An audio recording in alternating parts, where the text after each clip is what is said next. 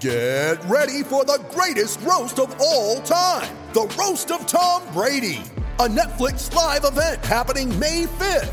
Hosted by Kevin Hart, the 7-time world champion gets his cleats held to the fire by famous friends and frenemies on an unforgettable night where everything is fair game.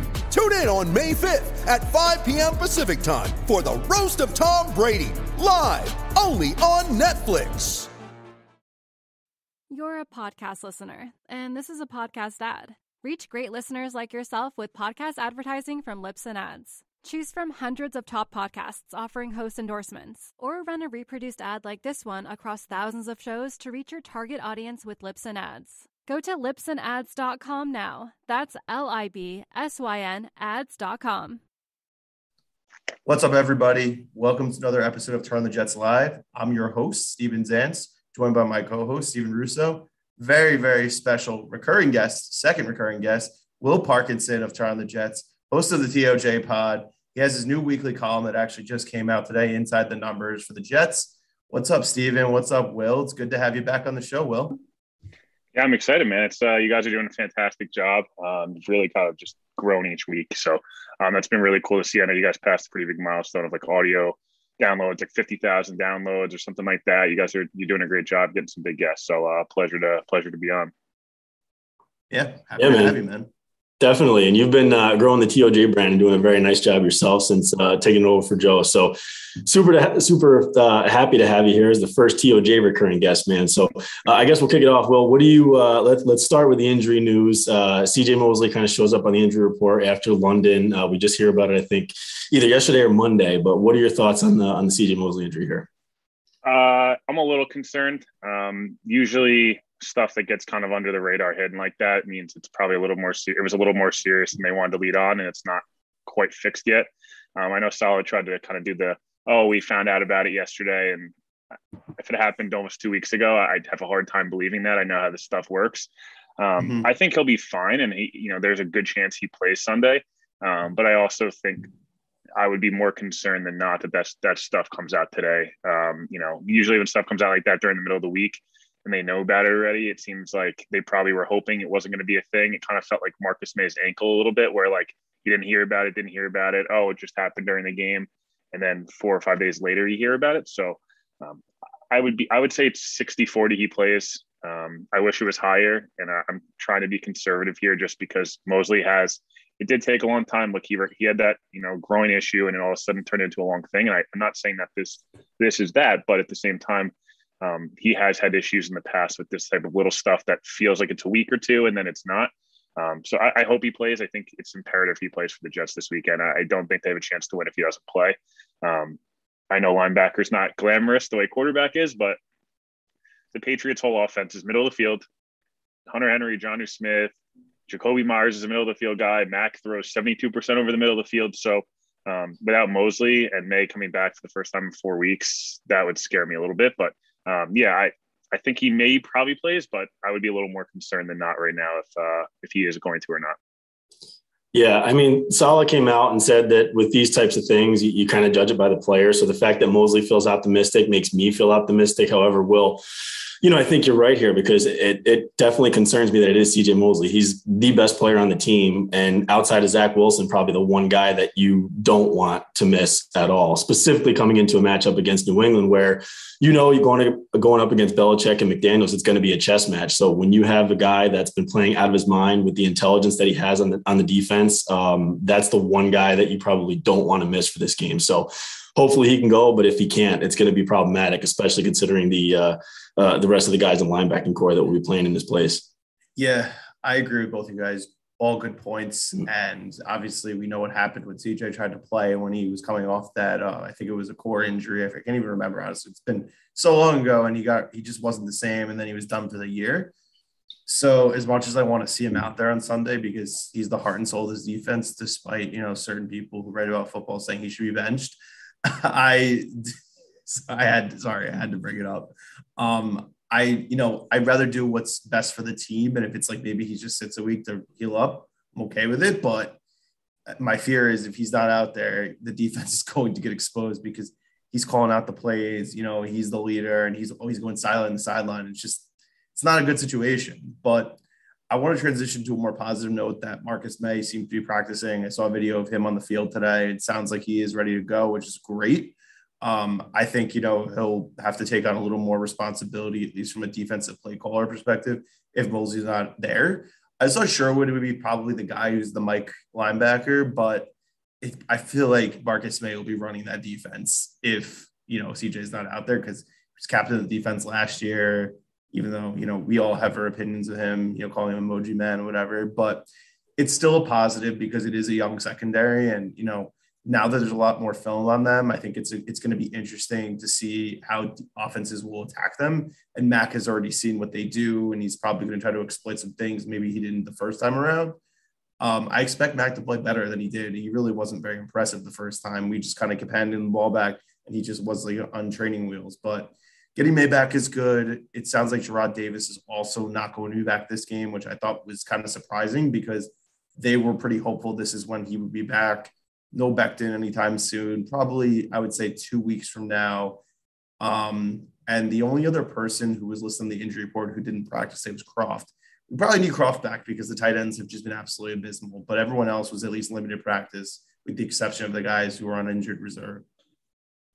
Yeah, Davis is difficult because he is an upgrade, whether people want to hear better or not, but he's not, to me, is quite as important just because his skill set he also does a lot of what Quincy Williams does well, which is like blitz and hit people really hard, and coverage is not great, which Quincy Williams is also not great in either. May being back is huge, and I think I'm probably the most bullish on May of the people in turn on the Jets, and it's not that I think he should be getting $15 million a year or that the Jets shouldn't move if they get the proper offer.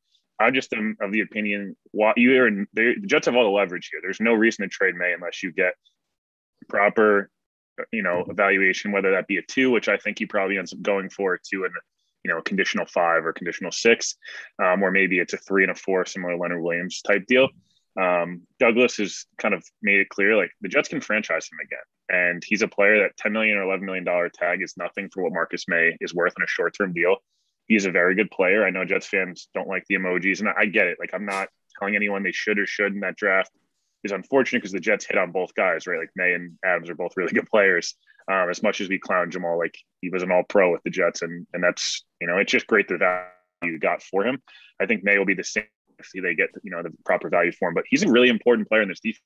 Like Adrian Colbert and Ashton Davis as your starting safety pair got exposed really badly against the Falcons. The Patriots are another team that relies heavily on that tight end, those big bodies. They're athletic. Marcus May played really well in that Patriots game. Like he had that forced fumble early. I think he just sat as well. He needs to play for them to have a chance this week, whether he does or does not. The other guys mentioned Croft's not going to play this week. I would not be shocked if he ends up on IR later in the week or, early next week. He's missed now 3 weeks in a row. You're taking up a roster spot for a guy who can't play. And it seemed like pretty serious the way Sal was talking about it. He was like, you guys have no idea what he's kind of going through right now. And it was a back, a chest, ribs. Like there's definitely something there that they're not getting told. And maybe it's trying to wait a week to clear a spot and put him on IR. But, of those other guys, look, they just need, Becton will probably come back week 10 against Buffalo. They have the mini bye post Colts game. That'll be almost 9 weeks. The Jets should take their time with Becton the way they should take their time with CJ Mosley. These are guys that will be here not only this year, Mosley's case probably another 2 to 3 years, but Becton should be your franchise left tackle for the next 10 years. That's why Elijah Vera Tucker, I was happy they didn't rush him back during camp. And I know he struggled week 1, but now you're reaping the benefits of him getting up to speed, and you didn't rush it and re-injure the chest. So the Jets injuries aren't crucial injuries right now. I mean, they obviously are missing Lawson and Becton and these guys, but at least offensively, fingers crossed, things are pretty much intact. Again, like the defense is going to have a difficult time, but to your Mac Jones point, then I'll obviously pass over to you guys. Mac's had this weird year where it feels like he's played well in prime time, like in terms of a lot of stuff, but the under the radar decision, like he's got 9 turnovers. Like, I don't understand why we're pretending like he's this elite game manager right now. He's got 6 interceptions in his last 5 games. He's got 3 fumbles. He's getting destroyed in 5-step drops. You heard it on Badlands. You watched it last week. Randy Gregory almost put him in a coma. And they're missing Trent Brown again this week. He's not going to play. The Jets have to take advantage of that. Now, of course, what we've seen against the Patriots for 20 years, and it's going to continue, is the Patriots dink and dunk and take care of the ball, and they just get the ball out quickly. That's why guys like Michael Carter, Javelin Guidry are very important, CJ Mosley as well. But if you get some pressure on Mac, you saw it in the first game. I expect he's gotten better each week. Yes, he's taken a little bit more shots progressively. The Patriots have had 41 fourth downs they've had a chance to go for. They've gone for it 3 times. They're not aggressive with that. Belichick is like the anti-Brandon Staley, and, Salah's even been more aggressive than him. So I'd keep an eye on that and how the Jets defense adjust. They're a bend, don't break defense. Echols has gotten under the radar, not played that great of late. He's given up 16 of 23 catches for 175 yards. So he's giving up plays, just not big plays, but that's part of the defense, right? They're protecting these guys. Bryce Hall has been really impressive. Guidry, Carter. So Mac Jones going to attack the middle of the field. The Jets defense has to adjust, and you got to force 1 or 2 turnovers to get a win on Sunday. Because if you don't steal possessions, it's better chances than not. Knowing the Jets, they're going to turn the ball over. So you got to be careful. You got to play a clean game and win that turnover battle to have a chance Sunday. Yeah, a lot of good stuff, Will. Definitely agree I know. with you on that. And I agree with you on May. I think, he's a good player on the field. Like when he's been in there, he's good. And outside, he said this over the summer too, outside his first season as a rookie, like the whole injury thing has kind of been overblown. Cause I think he's definitely played more often than not.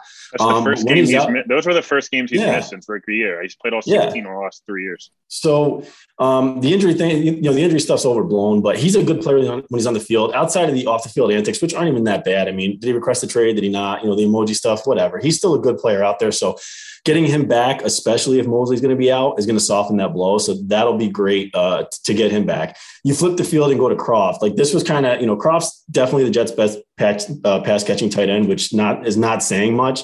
But this was also his MO in Buffalo. He's injury riddled. He has been throughout his whole career. So I guess the one good thing that can hopefully come of this, and you hope that the Jets coaching staff was looking at this over the bye week, is maybe it forces their hand a little bit more into, putting the personnel on the field that we should actually see, and, stop using 12 personnel, stop forcing 2 tight end sets down their throats, and maybe peel that back and go, more towards 3 wide. And then, to your point about Mac Jones, Will, I think you're hitting the nail on the head, man.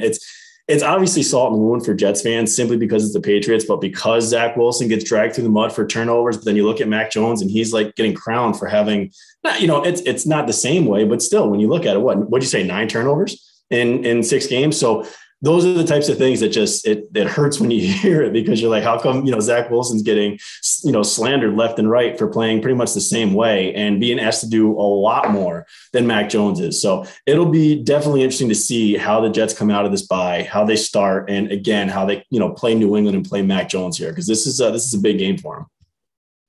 Yeah, no, I agree. I mean, I think we were talking about this, like during the, the Cowboys Patriots game in our Slack. It's just like, if, that one play with Kendrick Bourne where he just doesn't make a guy miss and go 75 yards on the field, Mac's day is pretty underwhelming. I mean, like he didn't really do anything. I mean, Dak was tremendous in that game, and they weren't in that game because of Mac Jones. I mean, they ran the ball pretty well. Their defense, made some plays, but he's been fine. I mean, they showed, like I was on Twitter today, they ranked the PFF grades for all the rookie quarterbacks. Zach is actually second, believe it or not, despite everyone saying how much he sucks or he's not good or whatever. Listen, he's, I think he's going to play much better coming out of the bye. I mean, I think the turnovers will still be up and down at times. I don't think he's going to throw 4 interceptions.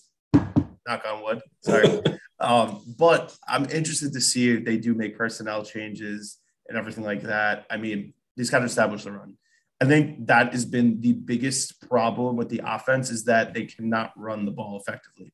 Outside of the Patriot game, which most of the rushing yards were basically when the game was over, and that's why it looked a lot better than what your eyes actually told you. They need to get 60 yards a game. Like that's, I know it's a passing league. Every week, dude, it's 19 for 64. I don't like. Michael Carter has 2 nice runs, and he still ends up with 7 for 34. Like it's insane. I don't understand. He's the same stat line every single week. It's the same yards per attempt. And I'm not blaming him, but they're 1 block away every time. I know Connor's mentioned this. If you watch the tape, it's literally even like, I use this example. I know it's not a running play, but this is where the Jets offense is like, it makes me nuts. That throwback to Crowder, right? Roll out, Zach rolls out to the right side. Everyone's like, this play call sucks. Okay, well, if you watch the tape, it's a genius play call because everything worked in the way they wanted it to. Nobody followed Crowder. They have 2 guys. They have 2 bodies on 2 bodies. And AVT, who's been amazing, misses a block. Crowder gets destroyed. And it's like, LaFleur, oh, he's terrible. The Jets don't run. dude, if that play hits, that's a 80-yard touchdown, and we're talking differently. Like Elijah Moore catches this one, or Crowder does this, or like they are so close to being good on offense, but they haven't done all three. Even the plays that like in Tennessee that were great. One of them, Zach fumbled the ball and like figured it out, and then the other ones like they let up pressure, and like Zach, was able to do a lot of great things, and like they just have not been consistent. And to your point, Corey Davis mentioned this. I know Saleh. There's a clip of Saleh. Like we really evaluated ourselves. I'd like to see what actually happens here because, and I think Steven, one of you guys tweeted out today, like talk is cheap. We've heard this before from the Jets. We self-evaluated. We've really understood ourselves. This was happened last year with Sam. It's like roll out Sam, roll out Sam, roll out Sam, and then they'd be like, okay, they do it once, and then they go right back to like 3-step drop, which Sam sucks at, and like if obviously he's not here anymore for a reason. So I'd like to see. Let's see you actually get Elijah more involved. They've tried. They've run 7 plays a quarter in the first quarter. It's really bad. That has to change. They cannot go down. I think Joe said this. I've said this on the pod. They cannot go down 12, 13-0 early in the second quarter and be like, oh, let's go back to 11 personnel now. Like it's too late, man. This is the NFL. You got to come out firing. You had 2 weeks to prepare for a very average, even if I said above average. This is not the Patriots of 2017, of 2008. Like it's not. Brady's not on that team, and they don't have the elite. Richard Seymour and Ty Law aren't on this team either. So like, let's chill out. The Jets have better receivers than the Patriots do. Jacoby Myers, I feel bad for him in this sense because he had a touchdown. They called it last week. He's never caught a touchdown in the NFL. He's been in the league for 3 years. That's crazy. That was like, remember with the Chiefs? I think they went a whole season without a wide receiver catching a touchdown, which is like, how is that possible? The Dwayne Bowe years. Oh, yeah. Dwayne Bowe, like Frankie Hammond. That was like when Kelsey and Charles were their entire offense. Yeah, but, I think we're at the point where, Jets fans are impatient, and rightfully so, right? And, we went through 2 years of Adam Gase where we just, we hated everything they did Monday through Sunday. Now we're to the point where, okay, we got a coaching staff we believe in. We got a head coach that we believe in. So it's like you like what you hear from Monday to Saturday, but now you're at the point where it's like, show me on Sunday. Like that's enough. This is the most beatable Patriots team, home or away, it doesn't matter, that we've seen in 20 years. Just go do it. You've had a bye week. It's the Jets. I just looked at it. Since 2009, the Jets are 2-10 out of the bye week. Like that is sad. That is 100% on coaching. So you've had all this time to look at it. You've had 2 weeks to prepare for a very, very winnable game here. Come out, start fast, execute, and win this game. Like there's no excuses. We're impatient. We should be. Win a game here. Score a goddamn touchdown on the first offensive possession. Like, please. That was the one thing Gase actually was able to do, and then they couldn't do any of the rest of the game. But it's like, score points. It's the NFL. Like, come on, everyone's doing it. Like, even the Lions, who are winless, they could score touchdowns. I feel bad that they've lost so many heartbreakers, but like, at least they're in games. I mean, listen, the Jets have played better since the debacle week 2, obviously, in week 3, but they still need to be more consistent. I think they're going to try some things that they weren't doing, in the first 5 games. I'm banging on the table for some RPOs. You have a mobile quarterback. You can do things. Like, I know I said they should do some design runs for Zach and DJ from the Daily News is like, no, like they shouldn't do that. I understand the potential of him getting hurt, but like, that's his skill set. And, then it makes the defense have to respect him maybe rolling out of the pocket and just going. So, they got to just do some different things. Elijah getting the ball more, Mims getting the ball more. We all know that. We've been talking about this since the season started. I think they will. I'm hoping that they maybe use Mims more in like that tight end role, like the same way they used Quincy Enunwa in 2016 when he was awesome. He just, he unfortunately has been hurt a lot in his career. But I think the offense – what do you want to say about it? That contract drives me nuts.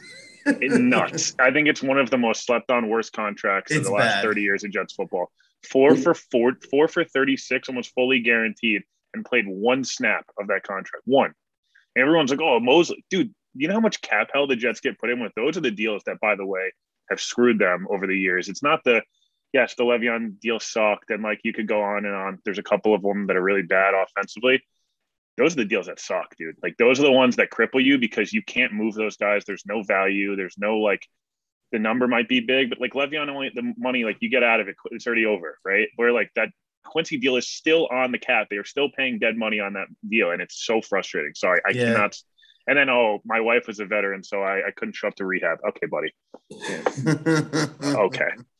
Yeah, that was interesting. But also, by the way, like 2008 was the last time they won in New England. When's the last time they were competitive in New England in a regular season game?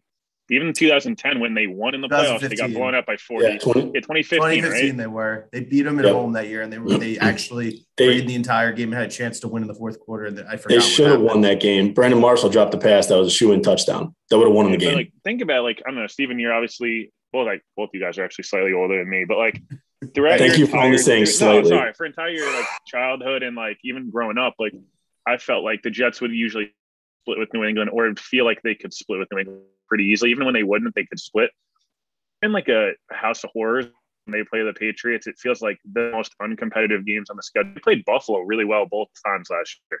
New England boat raced, and it's every year. And I just, the Tom here and like, clip yesterday, yeah, of course it's cringy and like it's annoying that, the Boston media, but like, why wouldn't they mock the Jets at this point? Until the Jets, they have to win some of these games or be competitive, or people are not going to respect you. And I know it sucks to hear as a Jets fan, and people are probably going to get pissed off I'm saying this, but even on prime time, like last week, you are the only game on TV. You are playing a 1-3 Falcons team. They lose, right? But like the first half, when people are really tuned in, they're wide awake, and you play like shit. Oh, sorry, you play like you're not playing well, but like you can curse. Joe's the one who says don't curse. It's just that's the stuff that it needs to change, and it will change. And I have faith it will. I think Salah's trying to push that, and I think Douglas, and I think all these different things will add up. But like these are opportunities where the Patriots have been really inconsistent. They played the level of competition. The Saints killed them in New England, and the Saints are not that good. They got smoked by the Giants. Okay. These games, right? Miami won there. They haven't won since. I know I'm ranting a little bit. I feel like, you have these opportunities in a season. There's probably 3 or 4 games that people remember that season by. You win in New England.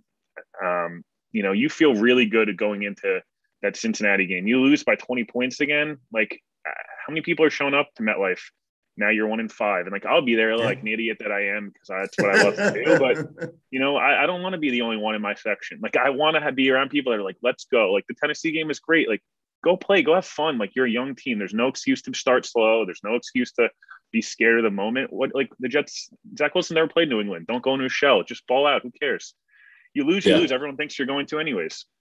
You're a podcast listener, and this is a podcast ad. Reach great listeners like yourself with podcast advertising from Libsyn Ads. Choose from hundreds of top podcasts offering host endorsements, or run a reproduced ad like this one across thousands of shows to reach your target audience with Libsyn Ads. Go to libsynads.com now. That's LIBSYN ads.com.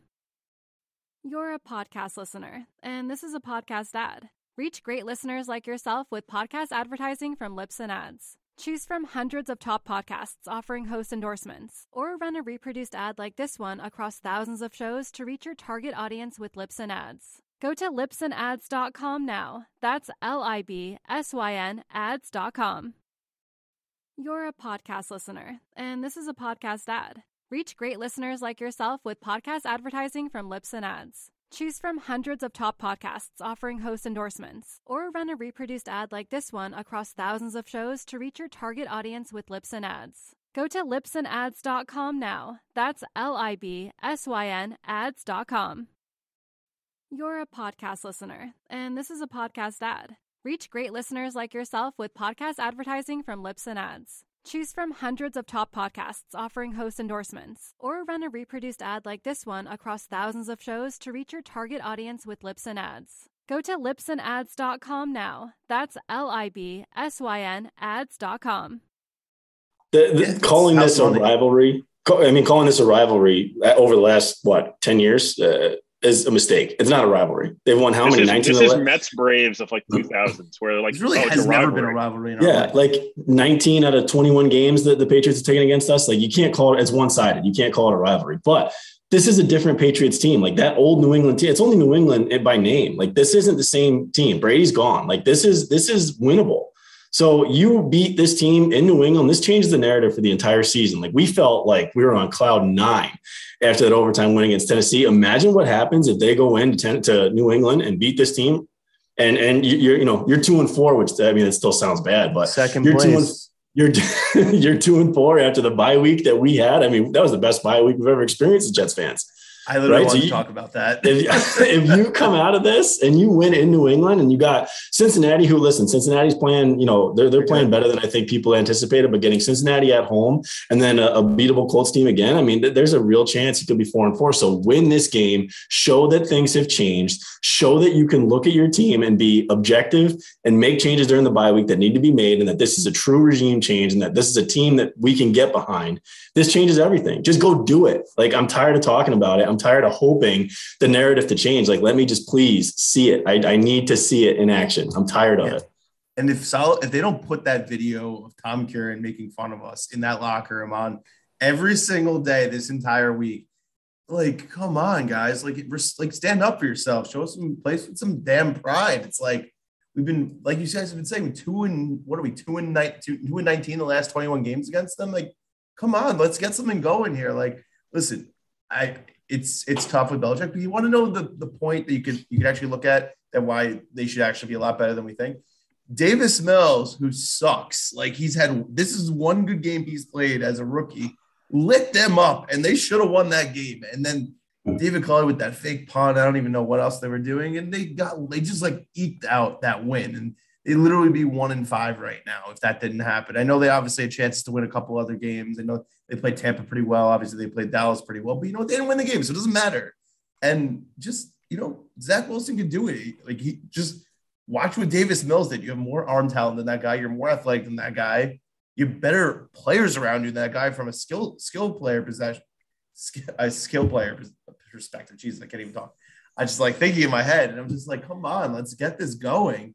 But I want to go back to the bye week because, like Steven said, when was the last time so many good things for a Jets fan has happened in a bye week? We had the Dolphins lose, and now they're worse than us record-wise. Even if they win, the Jets are still ahead of them if the Jets win. Buffalo losing, who I did not think we're going to lose because, Tennessee's been kind of up and down. And somehow, everyone's like, talking about Derrick Henry. Oh, he's got more touchdowns than the Jets. Well, we played them. He did well against us. But who won the game? The Jets won the game. I don't want to hear about the receivers on Tennessee that weren't there. Derrick Henry, he's one of the 15 best players in the NFL. I mean, like, every team wants him on their team.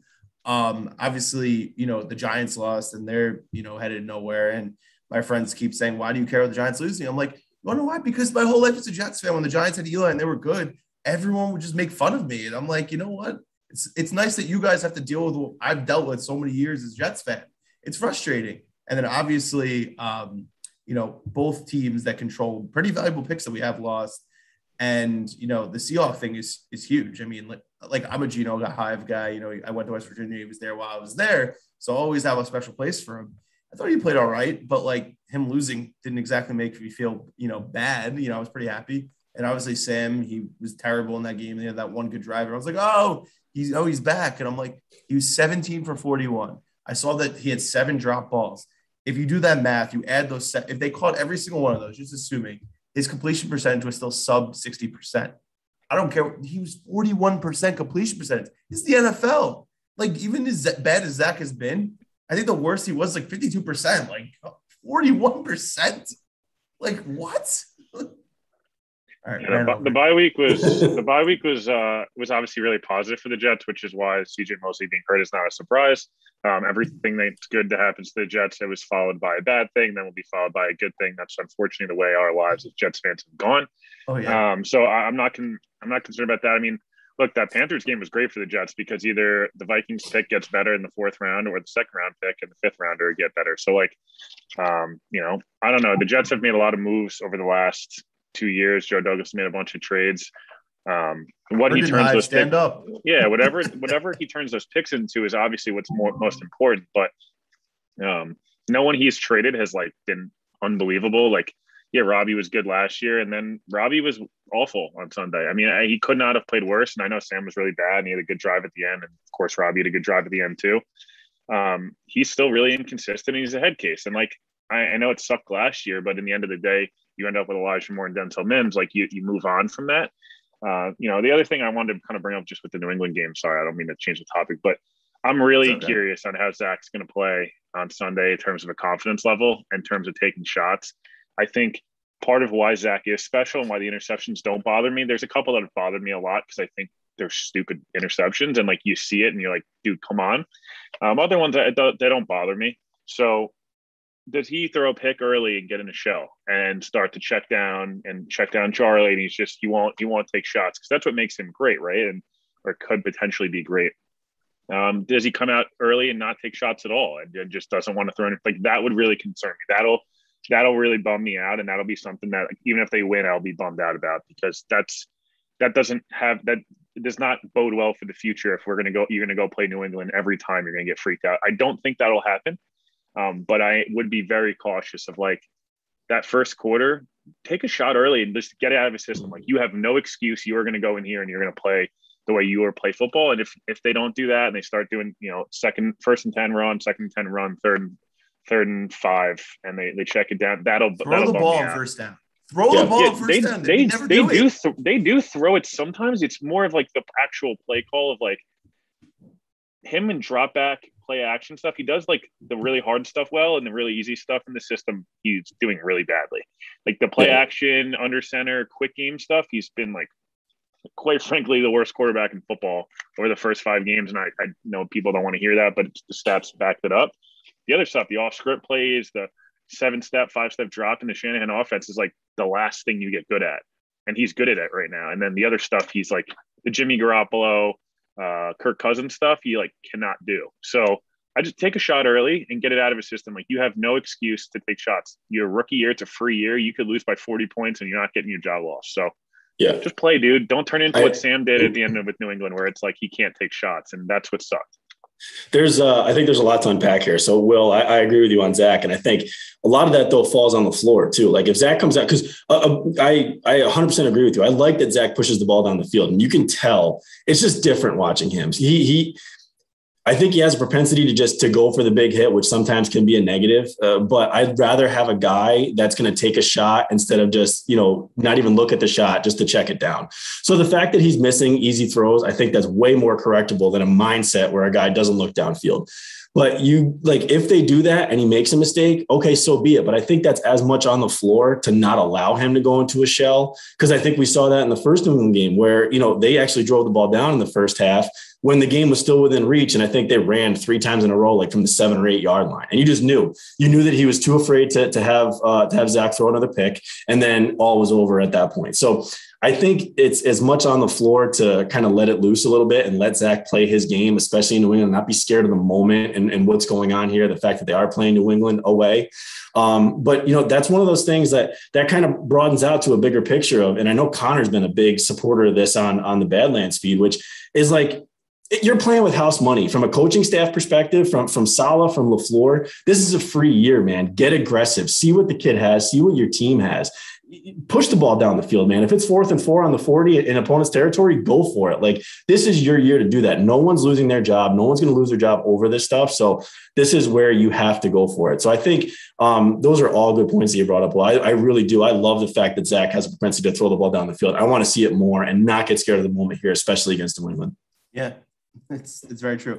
You know what it reminds me of when we're talking about he could do all these really difficult things well, but he can't do the easy things. He's like J.R. Smith. Like J.R. Smith would make these ridiculous, 30-foot 3-pointers, but then he would miss layups. And you're just like how is this possible?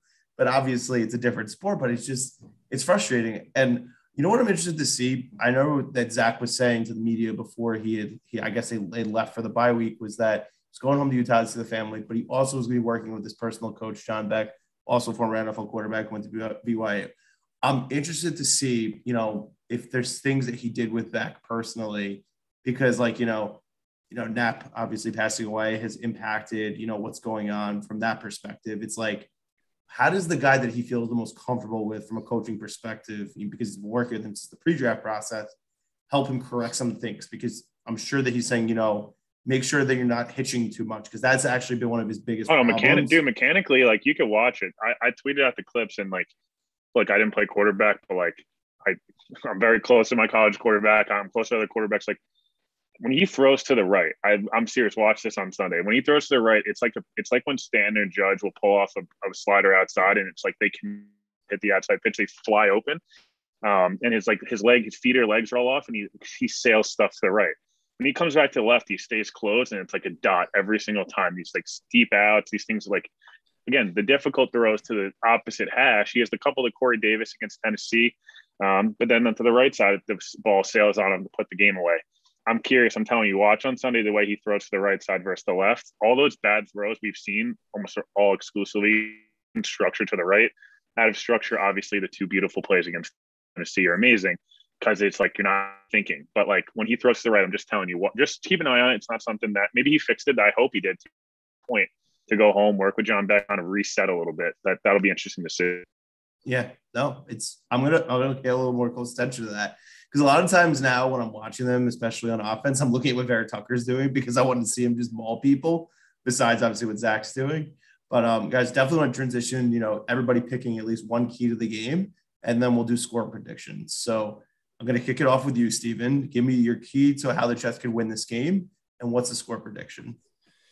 Oh boy. All right. So I think the key to the game, and I always go, bigger picture, but obviously it's going to be very telling how quickly they start. But I think even in the first 5 games that the Jets have played, I don't think they've gotten manhandled by anyone, right? You could even say that, they played 3 competitive games, and even in the 2 that weren't competitive, I think the Jets have beat themselves more than any team has really dictated to them, right? So that's going to be the key here is I want to see that they still stay aggressive, but that Zach doesn't make the mistakes, that nobody makes the serious, big mistakes that lose them the game, that they play, pretty much error-free football. Because we've already talked on this show how many times the Jets just simply aren't good enough to overcome some of the mistakes that have been happening. So how they've corrected, some of those easy things, how they come out, what penalties look like I think that's obviously a big thing. So if the Jets don't beat themselves, that's really what I'm most interested in. Don't turn the ball over, maybe force a turnover or 2. That'd be kind of nice. Get their first pick of the year would be great. But really, if it's, what I'm looking for is the Jets to not beat themselves.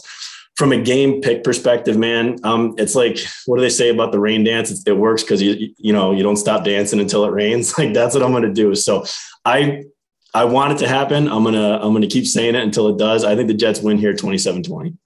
All right. Well, I'm gonna will it into existence. That's what's gonna happen here. All right. Well, give us your key to the game. I would say try to make it as ugly and dirty as possible. If the Jets get into a game where it's like team versus team, their team is worse than New England and you have a worse coach. I know I love Saleh. I hope he becomes amazing, but right now Belichick's the best coach of all time or one of the 2 or 3 best. So make it an ugly game, force some bad punts or special teams play, something that's going to get you steal possessions. I think making an ugly game, stealing possessions is the way you win on the road in the NFL, whether you're the Jets or any other team. They're not going to outscore people at this point, although they have scored 20 plus points 2 weeks in a row after scoring like 6, I believe, over 2 weeks. They scored 47 the last 2 weeks. So that's something to build on. From a game pick perspective, I'm not going to be quite as optimistic as you. They're wearing the white jerseys and green pants, which is a freaking disaster. I wish they would burn those jerseys. If CJ Mosley plays and Marcus May both, maybe I change my pick, on the show on Friday. But for right now, I'm going to go 24-16 Patriots win. Close game, but the Jets, do what they've done the last couple of weeks where like they get themselves back in it. And it's just they can't get that one stop because the defense is a little gassed. So 24-16 Patriots, but I hope I'm wrong again and just make it an ugly game. And much as it's unwatchable, it's the best chance to win. All right. So I'll give you guys a key on offense, key on defense. Starting with defense, get to the quarterback. You have to rush the passer. And we saw what the Jets could do against Tannehill. He really didn't play well against the Jets. And we know with this offense that, McDaniels likes to run, if the quarterback is uncomfortable, that's when they actually begin to really sputter a bit. And we know Mac last week was not great against a pass rush with Dallas. So mimic that game plan. You saw what he could make him really, tick a little bit. So if they do that, I could feel good defensively. Offensively, already talked about this, establish the run. We need to get that ball moving. Like we need to open things up so that the defense isn't expecting Zach to just drop back 45 times. Like we need to actually show that this team can get through run through the tackles, get to the outside, get a 100-yard rusher. Like that is so important in this game. As far as game picks, I'm more leaning on what Will's saying. I'm going to say 28-21 New England, but it's going to be entertaining. We're not going to be upset. I'm almost trying to do this as a reverse jinx just because I don't want to get my hopes up. But, if Mosley plays, maybe I'll feel differently. I don't know. But God bless Joe. I know Joe is going into that building for the first time in a long time with his family, because I know his wife's family are Pats fans, because I don't know how he'll be able to handle it. So I want to touch on just, there's one more thing that I think, maybe two more that I think we could watch out for. One is that the Patriots defense was on the field a lot against Dallas in an emotional loss where the defense gave up like 570 plus yards. It was the most by a Bill Belichick defense ever, right? So we kind of saw the same effects of that. Granted, you throw a London trip in with the Jets, but the Jets defense on the field for 90 plus plays against Tennessee, then they come out and they're looking really, extremely flat against Atlanta. Well, now the Patriots defense is coming out against the Jets team that has had 2 weeks off now. So that could be something to keep an eye out for. The other thing I wanted to mention is maybe for once the Jets just get lucky. For years, we have watched like our quarterbacks just go out there and just have complete turds of games. So maybe Mac Jones just comes out and lays an egg, and the Jets get lucky for once and they get like a standard, run of the mill rookie performance where he throws up 3 picks and just looks awful. I can dream, right? I mean, it could happen. It could happen to us finally. Dude, you're not wrong though. The emotional roller coaster of the Patriots has been very similar to a lot of young teams. The Patriots aren't young though, but like. Look at week 1, emotional loss to Miami. It's a 1-possession game. Like the Patriots can very easily be 5-1 and they can be 0-6. Like there's no, true. It's kind of 100% accurate. But the NFL is usually like 2 or 3 plays against Houston game. They look terrible against Houston the first half after that emotional Tampa Bay game. They're terrible against New Orleans after the Jets win. They look terrible. Look, Dallas didn't play well and threw up almost 600 yards of offense. And I know Dallas is a buzzsaw. And obviously, the Jets are not Dallas. We can dream of one day having that offense. That game was a 2 or 3 possession game if they don't fumble and turn the ball over 3 times in the red zone. So go for it. Again, something else, go for it on 4th down. I think you mentioned this before, but if you're past your own 40, go for it. Just hold. You can hold them to 3 all day long. If you're going for it, 1 or 2 of those are going to pop. And force the Patriots into if you get stopped, if you win 3rd down and you go for it on 4th down as an offense, this game will be very competitive because the Patriots, again, are the most conservative team in the entire league on 4th down. They kneeled the ball 3 straight times with 2 minutes left at home in a must-win game.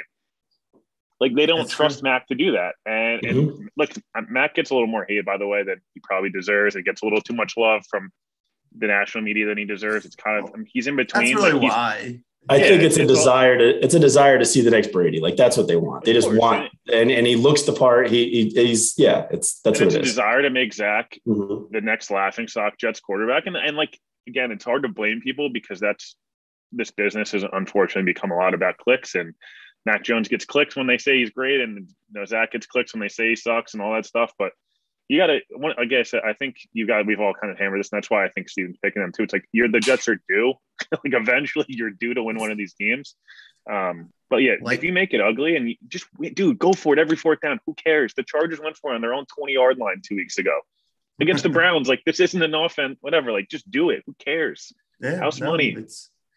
I don't disagree with you. I mean, like, it's just be aggressive and try. So, Will, I know you are very close to a very interesting situation that's going on in the league. I wanted you to kind of touch on a little bit because you know a few things. So, we saw today that the Deshaun Watson to Miami rumors have resurfaced. So it's like, why don't you give the listeners and viewers just a few things that real quick, because obviously, you were talking about this around Labor Day and you kind of got burned, but you took it, you understood that you were given information and it wasn't 100% didn't happen, but it's coming back. So what do you know? Yeah, basically kind of the way things have gone since March. Deshaun wants to be a Dolphin from a lifestyle perspective. He likes the kind of outlook of what Miami is. Steve Ross has talked for months about wanting Deshaun Watson. Obviously the legal stuff threw a wrench in it. As it did for most teams. I don't think the Dolphins really quite care about that. From what I understand, Steve Ross is okay with kind of what's going on. I'm not saying he's a good or bad person for it. I just think he wants to win football games and has been looking for Dan Marino for the last 30 years. So, and then, around Labor Day, Deshaun's people were very confident it was going to happen. Miami thought it was going to happen. The Texans Miami wanted conditions in the picks. To basically, if he were to get suspended or put on the commissioner's exempt list, basically Miami wouldn't have to give certain picks or, things of that nature if he was on the roster. And as Houston should have, they, at the last minute were like, nope, we're not doing this unless you're going to change. Deal did not happen. There's a lot of pressure right now on Chris Greer and Brian Flores. They're 1-5. Tua has not been very good. He's been hurt a lot. Chris Greer has made some interesting moves as GM. One of them is trading up this year when they had extra draft capital to draft the receiver and not address the O-line and the quarterback and all that stuff. So, which everyone already knows. Houston is in a spot where like they're leaking information that it's close to being done. If you notice, the entire Houston beat at one moment all got the same information, which usually means that's coming from Houston now. Before, a lot of the stuff was from Miami. So I still would expect, if it doesn't happen, I would be surprised at this point. I know there's information from Tua's people that I've heard as well that like they're not happy with the situation and with Miami as a whole. So there's a lot going on and there's a lot of variables, not the most important, which is Deshaun's 22 pending allegations, which I cannot state enough. Like people need to focus on that stuff because it is really important and it's really serious stuff. And I know it's all about football and the NFL has made, there's been a lot of examples of guys that have done bad things that have gotten second chances. I'm not saying he shouldn't, but it is really important we do highlight that stuff. And I think our channel's done a really good job of like that comes first, the seriousness of that. But again, I think the Texans and Dolphins would like to get this done before the deadline. I would expect it to happen. I will report it once it does happen. And I can confirm it from multiple people, but Deshaun wants to be in Miami. He believes he will be in Miami this season. The Dolphins want to make this happen. Steve Ross wants to make it happen. Chris Greer, to save his job, I think would like to make this happen. They have to find a suitor for Tua. It seems like Washington and Denver names have been floated. I don't believe that'll happen. Washington potentially, but Rivera liked him out of college. I mean, look, you could look at Carolina as a team maybe that gets in the mix there. You look at Pittsburgh, Seattle potentially if Russ is out for a while. So I'd watch that stuff. I think Deshaun will get moved to Miami, whether it be before November 2nd, which I expect. If not, it'll happen in the offseason. It's inevitable. It'll happen. But yeah, that's kind of the full 3-4 minute kind of jux of what's kind of gone on over the last 9 months. Yeah. And you know what, for people out there, Will is just telling you what he knows.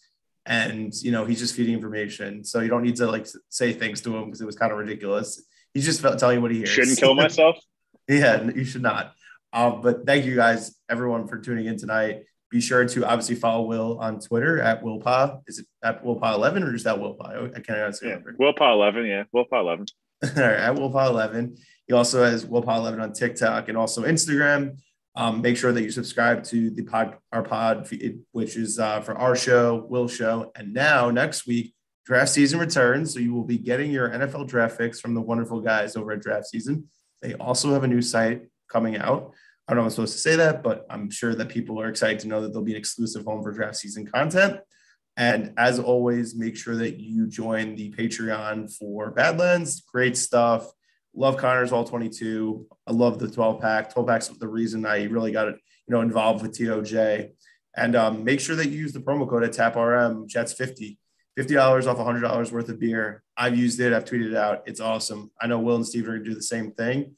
And last but certainly not least, make sure you check out our watch party for the Colts Thursday night game on November 4th. It's at the Shepherd and the Knucklehead in Hoboken. It's going to be a great time. I'll be there. Will will be there. Joe, Connor, Dalvin, I think Greg, and a few other people may be there. It'll just be a fun time. Hopefully the Jets win, but if not, $48 open bar for 3 hours, tax and tip included, and you really can't beat that. But anyway, hope everyone enjoyed. We'll chat with you guys next week.